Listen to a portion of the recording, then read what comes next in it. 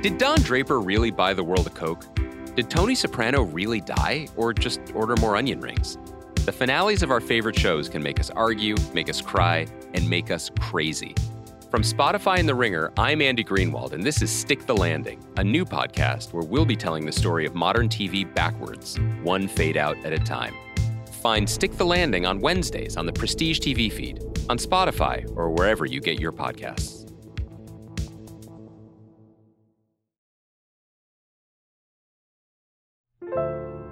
Hello, media consumers. Welcome to Press Box Final Edition. Brian Curtis of The Ringer here, along with producer Brian Waters. Coming up on today's podcast, we'll talk about how one reporter covered the war in Gaza. We'll talk about reinventing newspapers for 2024, as even Washington Post reporters are asking, what does our outlet want to be? Plus, a question was asked to Tampa Bay Buccaneers coach Todd Bowles that lit up sports Twitter. Should campaign reporters still be embedding with candidates like it's 2004? And CNN reinvents itself by announcing something. Let us bring in our guest host. She writes stories for The New Yorker under the Annals of Communications banner. Recently, she has covered everything from the aforementioned CNN reinvention to stand-up comedy, and she hosted a podcast about tabloids here at The Ringer. We are bringing her back to the so-called podcast space. Clare Malone, welcome back to the Press Box. It's great to be here, Brian. Thanks for having me. Thank you so much for joining us. Remember, we measure success on this podcast by how many apologetic notes you have to write afterwards to people in the industry. I'm here to scorch the earth. There we go. I have so many things I want to talk to you about, but let us start with your new piece, which is up at the New Yorker's website. It's called The Deadly Challenges of War Coverage in Gaza. You told it through the eyes of Clarissa Ward, who is the chief international correspondent at CNN. For people who are not glued to cable news day to day, can you tell us a little bit about what kind of credentials Ward brings to the table here? Yeah, Ward basically replaced Christiane Amanpour as CNN's chief international correspondent. So she's been covering foreign wars for basically 20 years, and she's relatively young. She's young, I would say. She's in her early 40s. So she's, I think the piece that I wrote about her, and I should say up at the top, we as Americans and people around the world are getting most of our news, if not all of our news from Gaza, from the people on the ground, both like mostly Arab language reporters and people who are either citizen journalists or sort of journalists who use social media as their medium to spread the message. But we kind of wanted to use Ward as a way to talk about Western media's challenges of reporting a war on the ground. And we can get into that a little bit more. But Clarissa Ward is sort of, if you had heard about her prior to her going into Gaza, being the first Western reporter to enter Gaza without an IDF escort, but entering with an Emirati medical team in December. If it wasn't the first time you heard of her, it was probably, she was on the ground interviewing like Taliban fighters when the U.S. was obviously pulling out of Afghanistan, and she's kind of like in this. Honestly, she's in the Christiane Amanpour role. She is. And I think it's particularly notable for a woman, often covering places where women are not figures of authority and sort of navigating it in a very interesting way. So Clarissa Ward, I think, is very well known by U.S. audiences. And I think part of that celebrity made her a bit of a lightning bolt for controversy when she covered Gaza, because everything that has to do with this war becomes much debated and controversial. You mentioned the challenges that Ward has faced. Is one of the biggest ones getting into Gaza, and how have Ward and other reporters navigated that? Yeah, for Western reporters, there is basically no way to get into Gaza without going, or it's very challenging to go in without going in with the IDF. So, other CNN reporters have gone on these sort of IDF essentially guided tours where, the downside is, and this is not, unique to Gaza's war. It's something that you have to do when you embed with the military as a reporter often, but they have to run often their tape by the IDF. There are certain things they aren't allowed to disclose. And I think Ward generated a lot of attention for getting into Gaza by, independent means, because it meant that she actually talked to civilians. If you go into Gaza as a Western or foreign reporter with the IDF, you are not interacting with civilians. You are getting a very, you're getting the IDF official view of it. And I think, that's Western outlets have been able to find some ways to get news on the ground via, their own producers who are still in Gaza. But a lot of these Western news outlets have used their power to get those people out. And I think, the other sort of tricky thing that all of this raises is, I did get pushback on the piece from people who said essentially who gives a shit about Western reporters, right? Like this is a war that's being covered very well, live streamed, by the people of Gaza. But I think there is this, because the war is controversial in the US, because, opinion is so strong about it. I think there's a desire for American news outlets, Western news outlets to sort of independently verify everything that they see, right? You see the Hamas run, Gaza Health Ministry. Clarissa Ward told me that CNN tries to independently verify all videos that they get. And there's also a sense that with, let's say, an older television audience, and that's who watches television now, right? They will take more seriously, for better or for worse, probably for worse. And so, if I'm being more straightforward about it, they will take more seriously a Western reporter who they know, Clarissa Ward, than a clip that they see from Al Jazeera, which is on the ground covering everything. But Al Jazeera is not what they watch on the regular. Al Jazeera specifically has a lot of, I think, freighted meanings with American viewers going back to the Bush administration, and the invasion of Iraq and Osama bin Laden. And I think for Western news outlets, they basically are it's sort of an uncomfortable position where they say, we know that the bulk of the coverage is coming from Arab language news outlets and citizens, but we feel the need to verify these things for our audience and to tell our audiences, our Western audiences, with our own words and our own anchors. So it's kind of this interesting, delicate dance. And I think Ward and CNN PR and all the reporters, when they tweeted out Ward's report in Gaza, sort of went out of their way to say Palestinian journalists are dying for this. I mean, I haven't checked since late last week, but I think 82 journalists have died in this conflict. So it's a huge number of people. Al Jazeera has said that their journalists are being targeted. I mean, so I think the delicate way that CNN framed her report was also kind of an interesting and telling thing. Given everything you just said, when you were talking to Ward, did she find that this was more complicated than other very dangerous assignments she's taken on in the past? Yeah. I mean, I think she's beyond the complication of the very logistical complication of getting into Gaza, which is one thing. So to get into Gaza, through the Rafah border crossing, through the Egyptian border crossing, which is the only way to get in right now. Actually, I think they might have opened it up a second one. But basically, you need the Egyptians and you need the Israelis to sign off on it. And that's a bit hard. So she got in with an Emirati medical team. I think she and other news organizations had spent months lobbying the Israelis to say, you should let journalists in independently. So there's the logistical challenge of it. And then there's the misinformation challenge of it. One of the reasons why I wanted to write about Ward in particular is because I think a day or two after October 7th, she was on the ground, right where some of the killings had happened, sort of on a road. And she and her team, there's rocket fire nearby. They have to lie in a ditch. They kind of, you get the sort of classic CNN scrambling to lie in the ditch. The reporters lying prone, kind of breathing heavily, but giving the kind of calm, newswoman's take on things. And fine, straightforward television segment.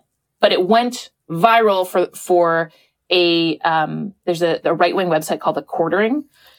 And they basically laid over this fake audio of a producer supposedly saying into Ward's ear, "That's right." Essentially, that she's faking it. That's right. Like, play it up, breathe heavily, act like you're doing this, and that went viral pretty quickly. Elon Musk played a little part in that. Sort of adding a reply on Twitter, and it basically got people in the region thinking that people are already inclined to dislike and distrust Western media, CNN most prominently, because they felt that they were promulgating the Israeli point of view. And I think you can lodge some pretty fair criticisms about like embedded reporting during wars like this. But Ward kind of became the face of this, and she, so people said she was faking it. And then she had an in-person confrontation when she was at the Rafah border crossing on the Egyptian side with an Egyptian podcast host, a young woman who basically, was calling Ward an actress, the mouthpiece of the West. And I think it's basically, Ward is this telegenic blonde woman who represents to people the corporate media, the West, right? She sort of became this canvas onto which people poured all their perceptions about Americans. And I should stop here and say, I think Clarissa Ward is a good reporter. She found a way in. I thought the actual report that she did was, I think we've all seen probably more awful and gruesome things on social media, but it was pretty awful. I mean, you see a 13-year-old kid with his leg blown off coming into the hospital. You see like babies with scars and bandages and just like truly awful stuff. And, it was hard to get in. So I think she's sort of become this symbol of Western bias against the Palestinian cause to people in the region, or to people who are sympathetic to the Palestinians and sympathetic to the idea, which I think is growing in power, that like the Israelis are committing some atrocities that maybe should be labeled with the label of genocide, right? There's so much stuff that's going on here that I think Ward just became this, at the center of this maelstrom of criticism and misinformation, and then actual just like straightforward war reporting. It's a really interesting piece called "The Deadly Challenges of War Coverage in Gaza." You can read it on The New Yorker right now. All right, Claire, next topic, and on a very different note, I would love to get your take on something that sports Twitter has talked about this week. I'll set it up here. The Tampa Bay Buccaneers are going to Detroit on Sunday to play the Lions. And Buccaneers coach Todd Bowles was doing his weekly press conference, taking questions from reporters when he was asked this. The weather has been a factor in some of the playoff games, even for the most prepared teams. Today, it's 13 in Detroit, which doesn't compare to some of the temperatures we tend to drop to. Any special plans to acclimate the team to not only endure, but perform in those kind of frigid temperatures should you face them in Detroit? You do know we play indoors, right? And they got a dome. All right. Rough. How do you react to that exchange and then this bigger idea of sports writers asking all of their questions to their subjects on television? Oh, man. My first reaction to it is just like the secondhand embarrassment of it. And then the inevitable, like, people love to dunk on Twitter. So that's just like the dunking is rough. I think my second question was, like, who is this person? And I don't know if we know that. And maybe we don't want to expose them to anything more. But like, I'm of two minds here. One is, listen, I should state for the audience, though I used to work for an ESPN property, I am by no means on sports Twitter anymore, or if I ever was. So I would not have known, despite being to Detroit a decent number of times, I would not know that they play under a dome. Makes sense. But like, I'm of two minds because I do think you have to be prepared. Like, I want to be empathetic here because the closest experience I have to this is asking questions of political candidates in like press gaggles on the campaign trail, or sort of like, these mini press conferences. And you want to ask a good question because you want to elicit an interesting answer from a politician, which is rare. So like, whatever.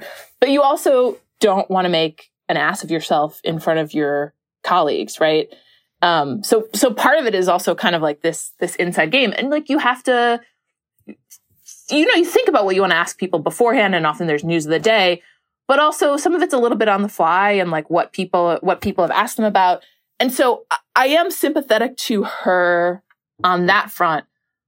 On the other hand, I'm kind of like, if she does cover sports as a beat, I mean, I like don't know how to feel. It's like human fallibility, and like, I saw that I can't remember the reporter's name, but someone who called out, okay, this is like sexism. And I'm not sure if she was referring to the coach's reply or the Twitter replies, but like, yeah, I will say that Twitter replies in her. Yeah, I will say like the second reaction on a human level I had before my professional responses was like, oh, it's a woman. What are they going to be saying about her? Because inevitably that's just like, I'm sure it's freighted in general when you're a female reporter, but man, sports media, ooh, it's rough stuff. Yeah, and it's that dynamic you're talking about where you wander into a gaggle with all these political reporters who've been asking questions to these people who've been around. And some people pointed out on Twitter, a lot of times these press conferences are populated by people from local news stations who may not even be from the sports department, because the sports department, as was pointed out, has been gutted. So somebody, you just get, hey, go down there, ask a question so we can get some tape from this because we want to put this on the nightly news tonight. Yeah, that's why the nuance of it feels important, but like the least nuanced place ever is Twitter, particularly in the last like year or so, when all the mildly rational actors have decamped for I don't know where. I know, and I retweeted this clip, and I feel guilty about having retweeted this clip, having read lots of tweets about the reaction to this, but I'm with you where it's like, on the one hand, I want to think about the questions that reporters, and in this case sports writers, ask coaches and athletes, and thinking about how they can be better and how we can handle those interactions. And on the other, I have a great sympathy for reporters on this beat who, unlike just about any beat in journalism, are doing their interviews on TV. And also athlete, like, you don't have to be on sports Twitter to see like the every couple of weeks, it's like, ooh, athlete roasts idiot reporter. And they're like, God. And it's just like, yeah, they don't want to be at the press conference. They don't want to pay the fine. So they're an asshole to the reporter. And I will say, like, you're sympathetic to that reporter because it's like, this person's being a dick to them.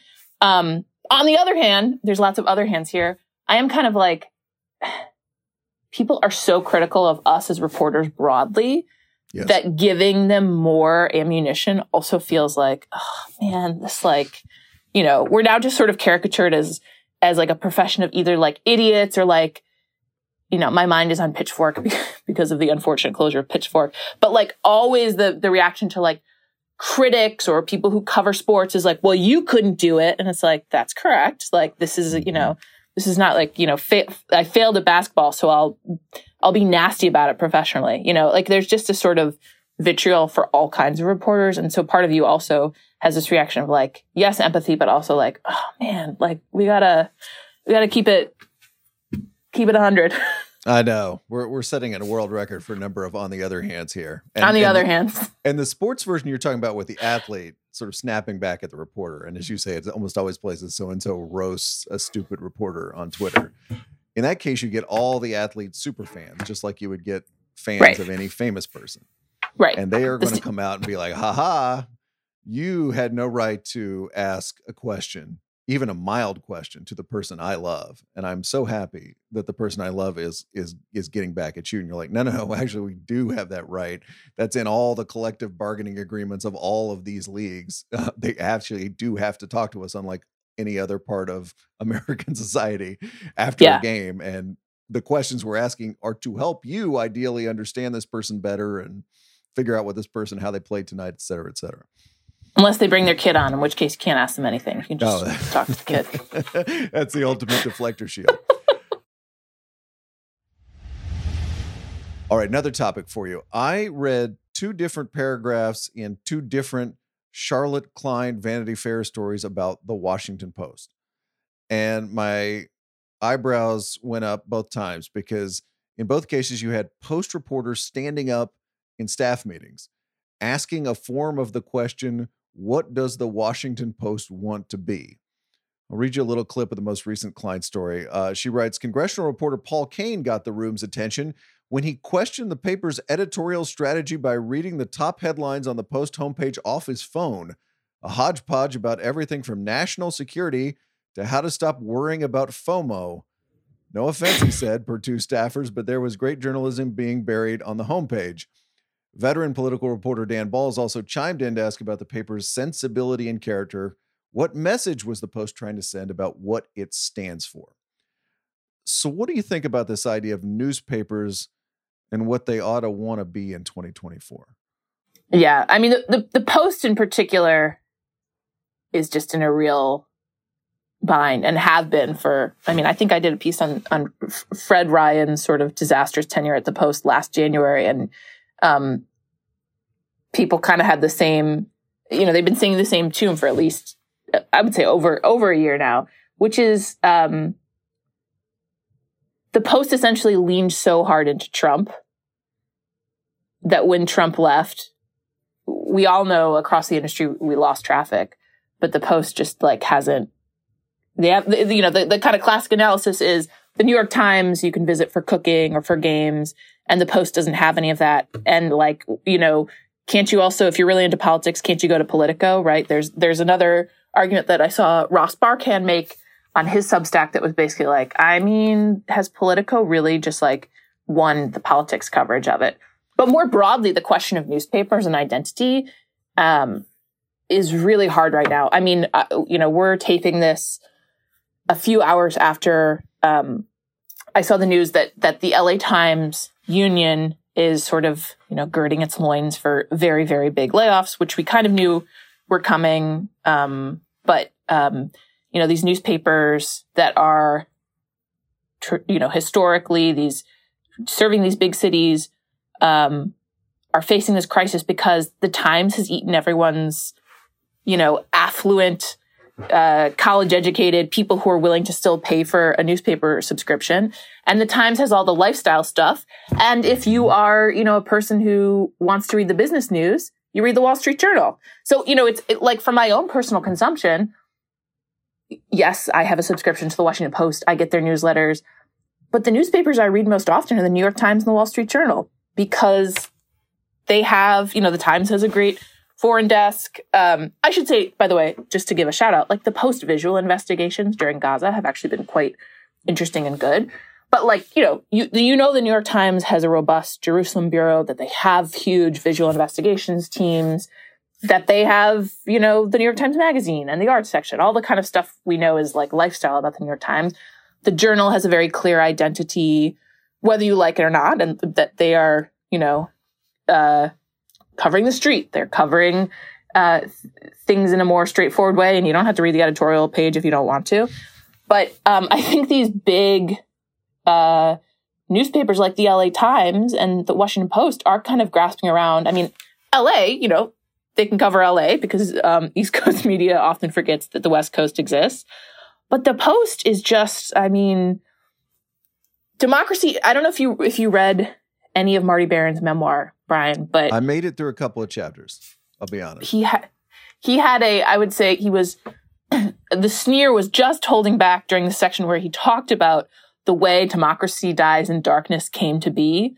And it was basically they had done a lot of A/B testing, and they were really trying to consider it. And then Jeff Bezos was like, that sounds good. Let's do that one.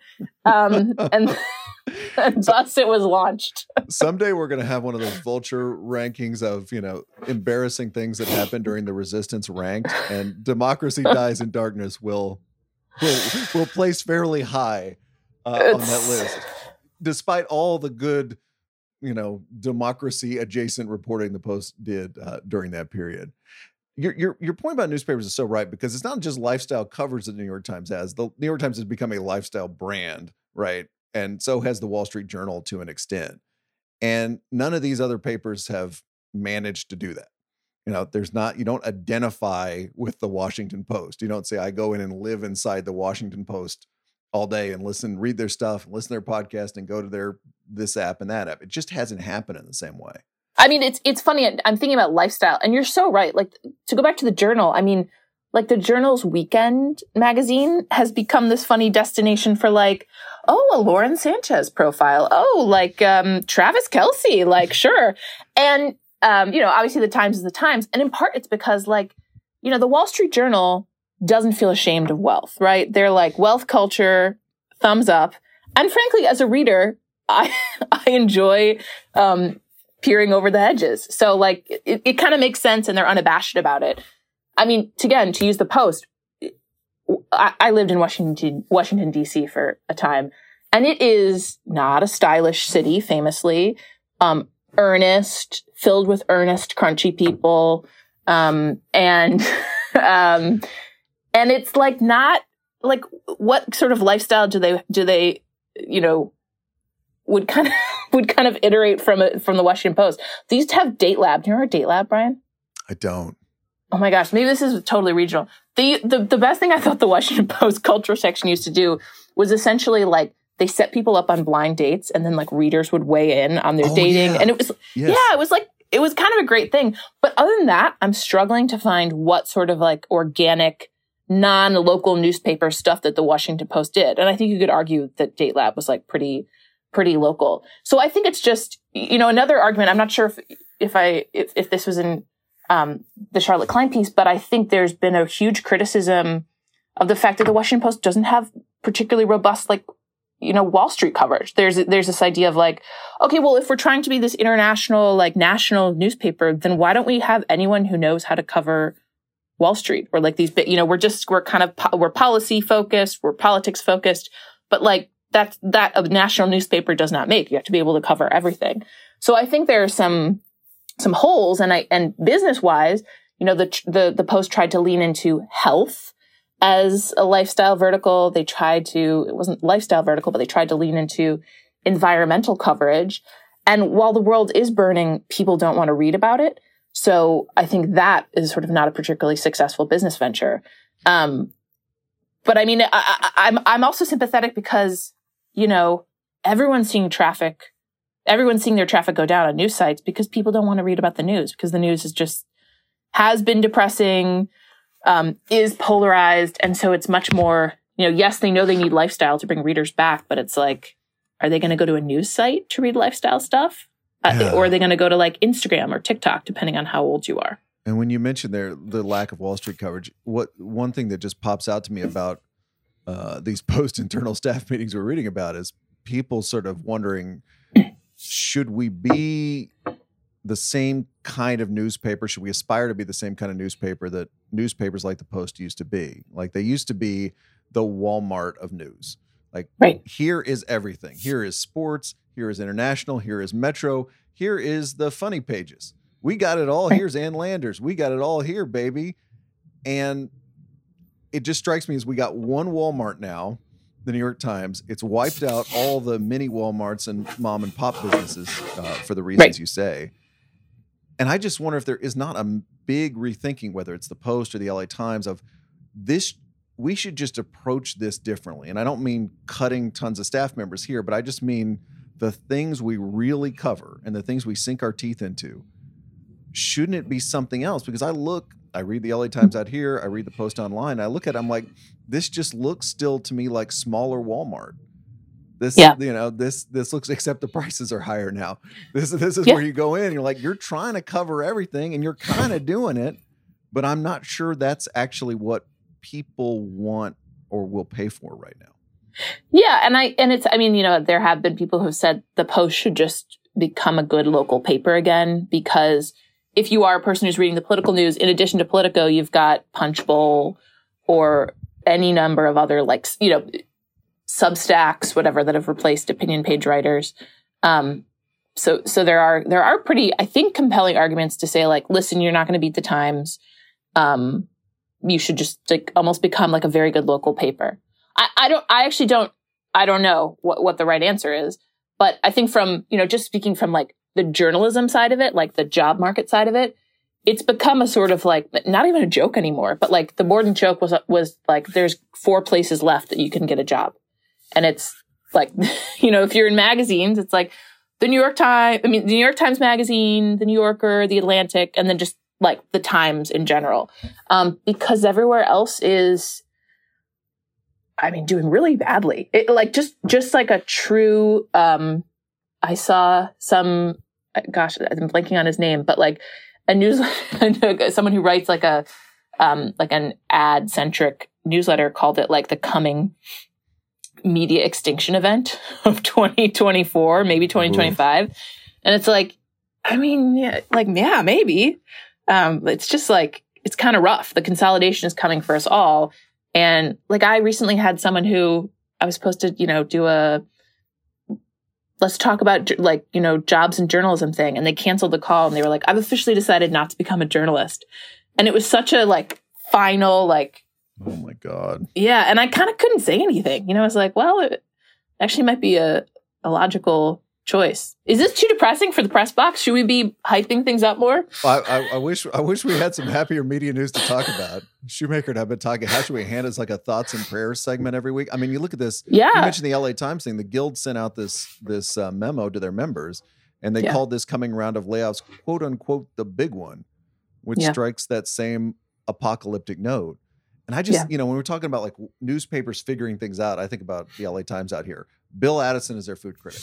He's one of the food critics that replaced Jonathan Gold. So here are two problems, right? How do we replace a legendary food critic who died? Right. And two, what are the kind of things we focus on in a newspaper today?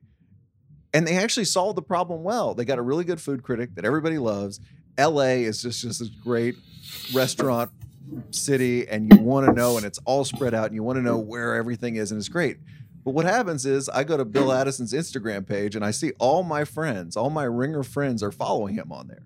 And they're all liking these beautiful plates of food that he photographs and puts out. And then I wonder how many of my Ringer friends are subscribing to the LA Times to read Bill Addison and all the other stuff in the paper. I don't know. Yeah. And I don't think very many. And these are journalists we're talking about. So I'm like, How do you solve that problem? How do you cross that barrier into getting people to pay for news in a newspaper? 2024. That's not the New York Times. I don't know. All right. On another segue to Mark Thompson. Segue to Mark Thompson. Mark Thompson is the CEO of CNN. He is rebooting CNN, you might say, Clare, which has been rebooted a couple of times already. He announced something yesterday in a Wall Street Journal interview and in a memo to CNN staff. Can you help me understand what he was announcing? Because I'm a little confused. He was announcing intentions. It was like his promise ring to the to CNN. He was like, "We're going to get married real soon, but not yet." We're going to figure out this cable bundle problem. Yeah, it was. By the way, I just need to sidebar and say my favorite detail about Mark Thompson is that when he was at the BBC, he bit someone once. What? Which wait, hold on. Let's do responsible fact checking. Clare Malone, Mark Thompson, because I actually got their response on this when I wrote about him. Hold on. This is not in the CV. I want you to know of every media. Reportedly bit. Here, I'll just read. Reportedly bit. As a careful New Yorker, right? I will just read straight from my text. In 1988, Thompson reportedly bit a fellow BBC staffer, quote, leaving marks through the shirt but not drawing blood, close quote. An incident Thompson did not deny when it was made public in 2012. A network spokesperson issued an explanation. Quote, Mark did bite him, but it wasn't intended to hurt him. He thought he was doing something funny. Anyway. By the way, how wonderful was it to send that question to CNN in the fact-checking process? Any response on the bite? On the reported bite? There was not. I will say, to temper this a little, Mark Thompson also, it seems like actually a quite thoughtful adult, if perhaps in 1988 a bit of a an imp. I don't know. But he's like, I actually, for that piece, watched like a pretty long interview he did about his Catholicism with this British podcaster who has some who does some podcast about religion out of Oxford. Anyway, so like, let me complicate the listener's view of Mark Thompson. But to his memo, I think the memo was, so first I think like what's interesting about Mark Thompson is, to start with, his title, which is he's CEO and editor-in-chief, which there basically is like, he's in charge of the business side, but also he's like a news guy. But I think the memo was basically a placeholder where it was like, it was like 100 days in. I've done my fact-finding mission. I've just recently rehired the woman who will kind of be my deputy about all this, all the changes here. This woman named Alex McCallum. I should know that name. That's right. Better. You've been at the Washington McCallum. Post, the aforementioned Post. Yeah, and basically what Thompson says is like, and he says it nicely, but he says, TV is dying. We have a quite well-trafficked website. I think it's like the first or second most trafficked news website in the world, most visited news website in the world. We should probably take advantage of that. We're not currently differentiating ourselves, like the website's boring. The website should have more video stuff. But he didn't quite say what that meant. Like, to me, like the questions I think of are like, so does that mean like you're going to have an app where you open it up and like, it's like 5-minute videos of like, instead of the podcast, it's I don't know, Caitlin Collins or whomever, Jake Tapper reading you the morning headlines. He didn't tell you anything about how he was planning on bringing in a younger audience, which is a huge thing in television.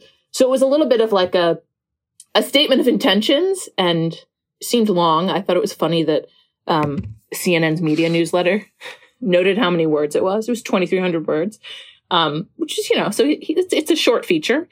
And I think it's basically like, probably there was some internal sense of like, okay, we've talked to people. We have to like say something to the troops, but we're not quite sure what to say. Yeah. So let's pat them on the head and also say we've hired some smart people. And in the Wall Street Journal interview, there was a vague gesture toward getting people to pay for CNN on their phones, which I didn't totally understand. So right now people pay for CNN in the old withering cable bundle. They pay for it indirectly through Max, or a kind of CNN-like substance that they can access through Max. And this was going to be a third way to pay for CNN. But then he also said he wasn't even sure that subscriptions were the right answer for CNN. Okay. So, I mean, like,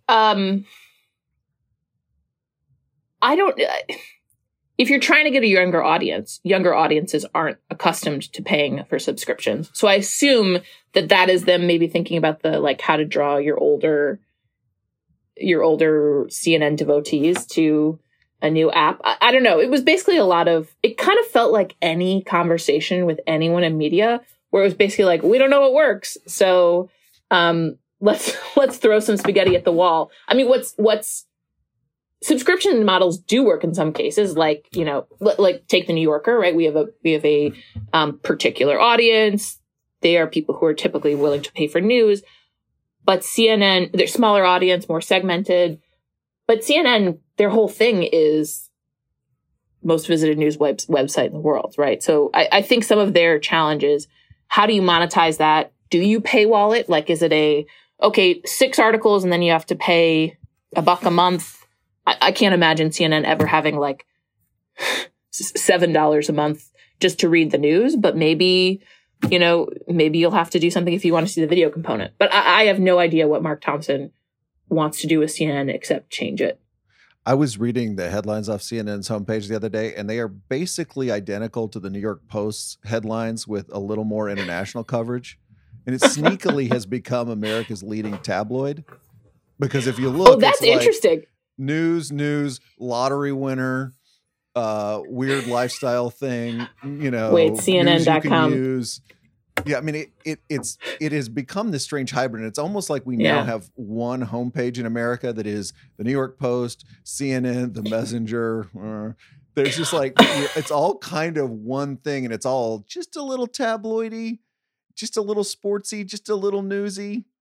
Which I'm in favor of, actually. Maybe that's a bad thing to say, but if it brings people to news sites, I think maybe we can't be too snobby about it. I should also say I'm a daily New York Post reader, so take it with a grain of salt. I don't know. But I mean, like I actually always thought the Messenger was failing for many reasons. But when it actually launched, I was like, I thought this was going to be the American version of the Daily Mail, which I think there's still time.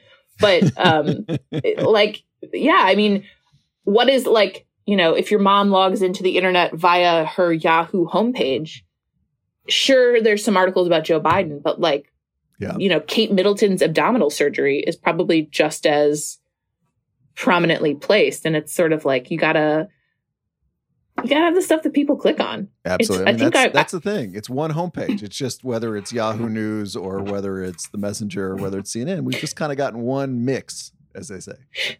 Yeah. And I think there's, and I can't, this is, I'm not sure if Thompson said this exactly or if this was in the coverage of his memo and his interview, but the idea that like journalists have to be less precious about tradition, the tradition of tradition, to steal Notre Dame isms.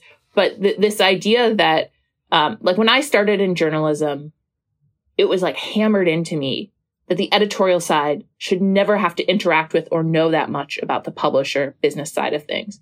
And boy, has that changed in the years I've been in journalism.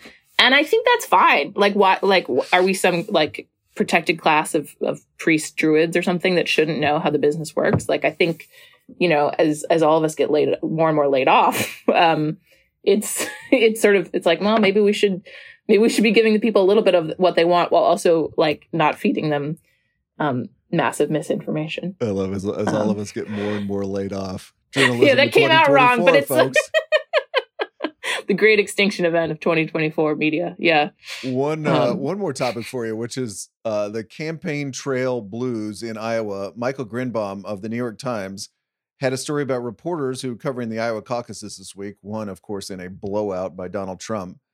Grinbaum notes the number of credentialed journalists fell to 1,200 from 2,600 4 years ago. He also points out that cable news stars stayed away from Iowa. The lobby bar of the Des Moines Marriott downtown, doesn't that sound romantic? Wasn't Rick's bar in Casablanca as it had been in previous campaign cycles. What do you make of this report of campaign trail malaise? I've been to that lobby bar. It's I don't think it's ever been good. I thought it was a good piece of not just media journalism, but like sort of said a lot about politics right now. Obviously the number of reporters has dwindled, but I thought the best quote in that piece was from Jonathan Martin of Politico, who was basically like, I left. I didn't stick around for the caucus. Because in some ways that's the logical thing, right? Like I know the Times and other newspapers have this tradition of like, we're sending people to live out there for a couple months. Like we're going to embed, we're going to send the whole cavalry out there. And it is important to have people, as we all know, it is important to have people on the ground, like actually witnessing the events.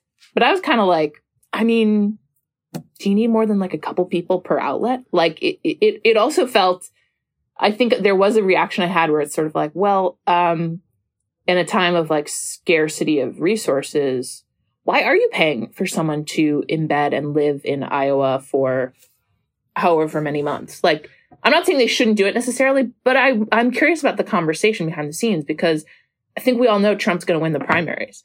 And it's a pretty slim chance that DeSantis or Haley will win. Now, I think the other side of it that the powers that be at these newspapers and outlets would say is basically like, well, people read those people. We're trying to get people to like get excited about the campaign, to read political stories. We're trying to figure out what works right now.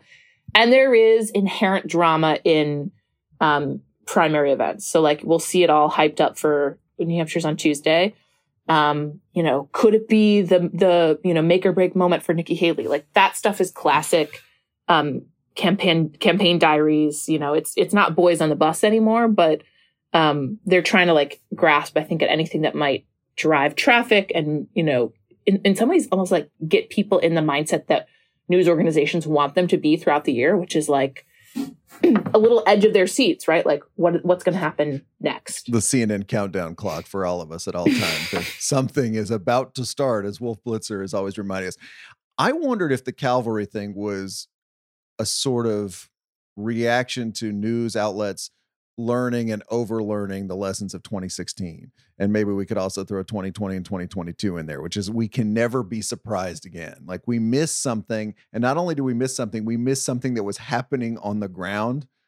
Now we can both, you and I can both now look and say, by the way, nothing was happening on the ground with regards to Ron DeSantis that was particularly interesting, right? Or Nikki Haley, probably in retrospect. But I just wonder if they're just so scared, at getting caught with their pants down again and missing this huge story. I think that's fair. And I think it's, I'm sure there's a sense of like, if the Times can afford it, great, do it, right? Like, let's just do the fundamentals. Let's make sure we, I guess you could also make the argument of that it's like, if this is a new reporter that's starting on the beat, this is a good way to ease them in, to like get them to be able to, really get to know the campaign people.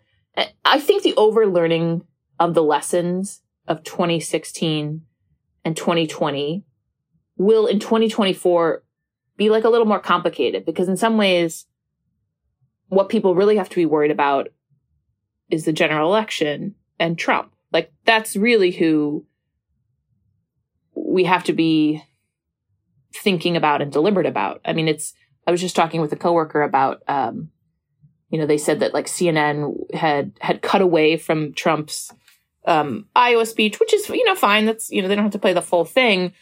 But, this person was like, well, people should know what he's saying, and I think that's what's odd about this election year is because Trump isn't really posting on, I think he's back on Twitter, but he's not really posting there. Mostly what we hear from him is like, these reports in mainstream media, at least, these reports of what he's doing in court, which is like sort of awful but funny, which is like, like kind of getting in arguments with the judge. And so we're not really like getting the full Trump that we did 4 years ago. In our face. And I think like news organizations have to think about how they'll convey to their readers and listeners and viewers what Trump is actually saying and doing, some of which will be undemocratic and probably dangerous. And that's the thing that people kind of have to figure out. I mean, I think, you might hear the Biden people say like, great, the more he's on TV, the more, swing voters or independent voters will be like, oh yeah, this guy was pretty crazy and chaotic, and I don't want to vote for him again. So, maybe you'd get an argument from the Biden campaign where they'd say, put him on the tube, like let him talk. But I think to me, those are the tricky lessons of, from a civic point of view, how does the media think through those questions? And then from a business point of view, how does the media think through those questions? Because I think it was Les Moonves who said, Trump isn't good for democracy, but he's great for CBS. Or maybe I'm assigning the wrong network and the wrong, disgraced executive. But that's right. Is like Trump is generally good for traffic, a thing which the media is lacking. So to me, that's like the real. Have we learned a lesson, and have we gotten any savvier about like how to responsibly cover him, but also get people to read us? I was watching that moment on CNN you mentioned, because I was not one of the 10 people watching the Emmys at the same time. And it was funny. They took the beginning of the Trump remarks where he's talking about Doug Burgum, who was kind of absurdly standing on stage behind him. And then as soon as he started talking about immigrants and it became insulting Trump, they were like, okay, that's it. And Jake Tapper was like, whoop, we're over now and we're out of here. But it was a big show of, we show you Trump, but we don't show you this Trump, the mean Trump, which goes to the point you're talking about, I think. And it's also, I mean, again, this is something I think that anytime you write about a conservative figure for a mainstream publication with a readership that I think we all know skews left, you get people saying, why are you platforming this person? Why are you giving voice to their ideas? And my response is, yes, we should be thoughtful about how much space you give people. But these are the thoughts and ideas that are out there in the bloodstream of American society. Like, there's a lot of really nasty stuff going on. And I think that's, or not just nasty stuff, but like things that are not, that aren't politically correct, that people are debating. And that, I think it's notable that Trump has made inroads with certain demographic groups that might have surprised people if they were looking into the future in 2016, right? Like, Trump's doing really well with Latino voters. He's doing surprisingly well with younger voters. I mean, there's a lot of stuff happening that I think you kind of can't turn a blind eye to. And CNN's kind of easy to pick on, But I think everyone sort of has their own version of that. Like, yeah, how much crazy do you give voice to? Particularly when things sort of seem slightly teetering, if you pay attention. This campaign has been a drag. I think it's also because the candidates have not been talking to reporters. Nikki Haley sort of famously doesn't take questions a lot and has basically confined all of her interviews, almost all of them, to Fox News about topics that are happy topics for her. Ron DeSantis, we heard denounce the corporate media, quote unquote, when he was first on the trail. But I thought it was very funny that with Hugh Hewitt recently, he has been rethinking his approach to us in the corporate media. Well, maybe he's the earned media is finally getting to him as his campaign runs out of money. And he also realizes that running to Trump's right was maybe harder than he thought, and that you have to reach, audiences that are not just like conservative social media influencers. Because if people will remember, right, when you get down in the funny polls. How that works. Yeah. I mean, like, it's amazing how there was a period in, I guess it was 2021, early 2022, when all these stories were about how like Ron DeSantis had essentially like invited all these media personalities to move to Florida, which I thought was a great, like, I mean, it's kind of an amazing gambit and like did actually create a lot of content. And now he's essentially doing like, he's moving more towards the Pete Buttigieg thing of like, well, I'll talk to anyone, right? Like, just I'll debate an empty lectern if Nikki Haley and Donald Trump won't show up. That was great this week. By the way, the one thing I'll object to in the Grinbaum piece we mentioned was using Jonathan Martin, who is a columnist at Politico, as a data point, because he might not have been in Iowa, but I was reading his Twitter feed on caucus night, and he was quoting Alice Roosevelt Longworth talking about Wendell Willkie. That seems like the same J-Mart to me. I don't detect a lot of malaise dredging up that stuff. All right, Claire, I got two surprises for you before we go. I did not prepare you for these things. Okay. Great. I need you as a journalist to weigh in on this. How do you feel when you write a well-turned column or a deeply reported New Yorker feature and someone on Twitter replies, "Great write-up"?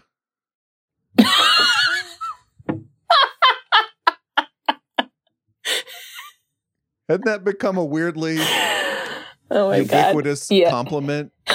Well, it's funny. I actually think there's just like a lot of confusion among the public about what to call things. Like, the funniest thing I think is like when you see someone do a short Q&A with someone, and then people are like, "What a great profile!" And it's like they called them up and had a 30-minute conversation. Like, what do you think? What do you think a profile is? They also learned the word peace like 10 years ago, and you started seeing people in the non-journalist community saying "great peace," and I was like, how do you know what that means? Because I didn't know what that means. What that meant before I became a journalist.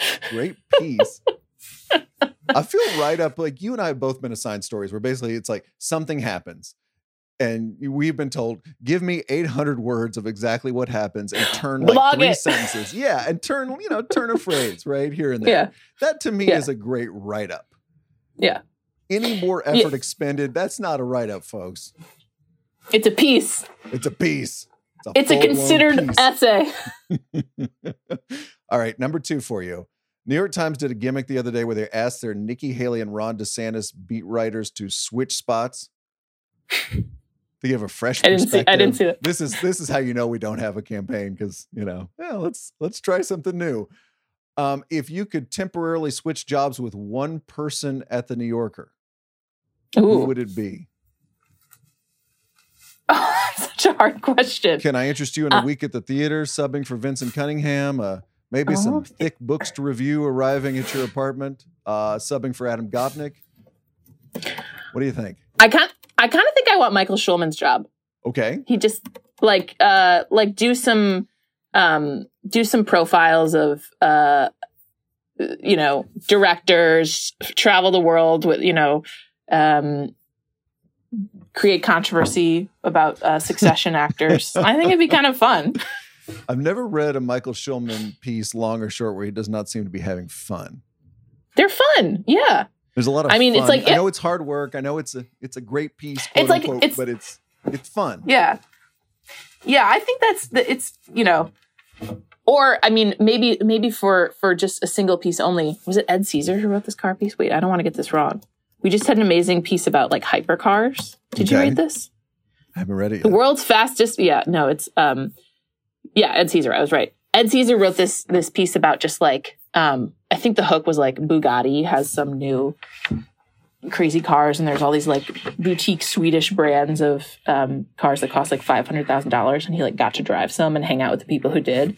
And I love that, like, you know, spend a week in fill in the blank European mountain town where there's like an implicit agreement with the police that like they won't pull anyone over, and just like be among those people. Yeah. What Glamour. you're getting at is any fun beat in the New Yorker sounds even more fun than it would outside the New Yorker. Travel. I think mostly what I'm coming to is like, I'd like to go on an international trip paid for by my employer. Oh, sorry, Claire, I'm getting a memo here. More layoffs in the media for you. Yeah. Clare Malone, read her at the New Yorker, including her latest piece on Clarissa Ward. Claire, thank you so much for coming on the Press Box.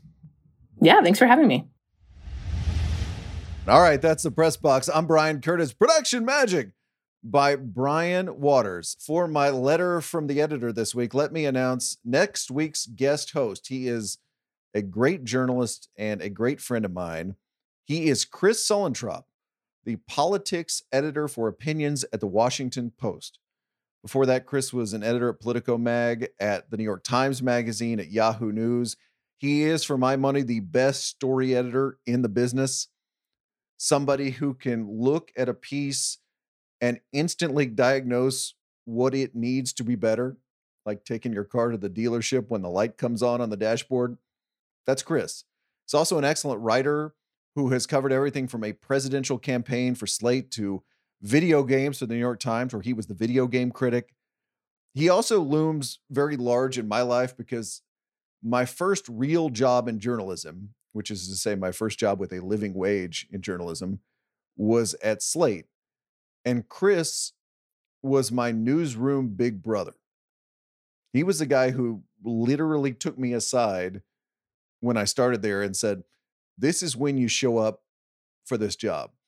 This is how you do this job. This is how you be a pro in journalism. And he would have advice about writing too. I remember turning in a piece once to him that said, so-and-so famously said. And Chris came back to me and said, you know, if somebody famously said something, you probably don't need to mention that it's famous. Anyway, everybody should be so lucky to have a big brother like that. And me, as someone who never had brothers or sisters in real life, I realized like, oh, this is what a big brother does. Chris is also a big brother that would give you noogies, which, you know, I probably deserve. Anyway, next Thursday, Chris Sullentrop on the Press Box, talking about the presidential campaign and many other things. And then Monday, David Shoemaker and I return with more lukewarm takes about the media. Have a fantastic weekend.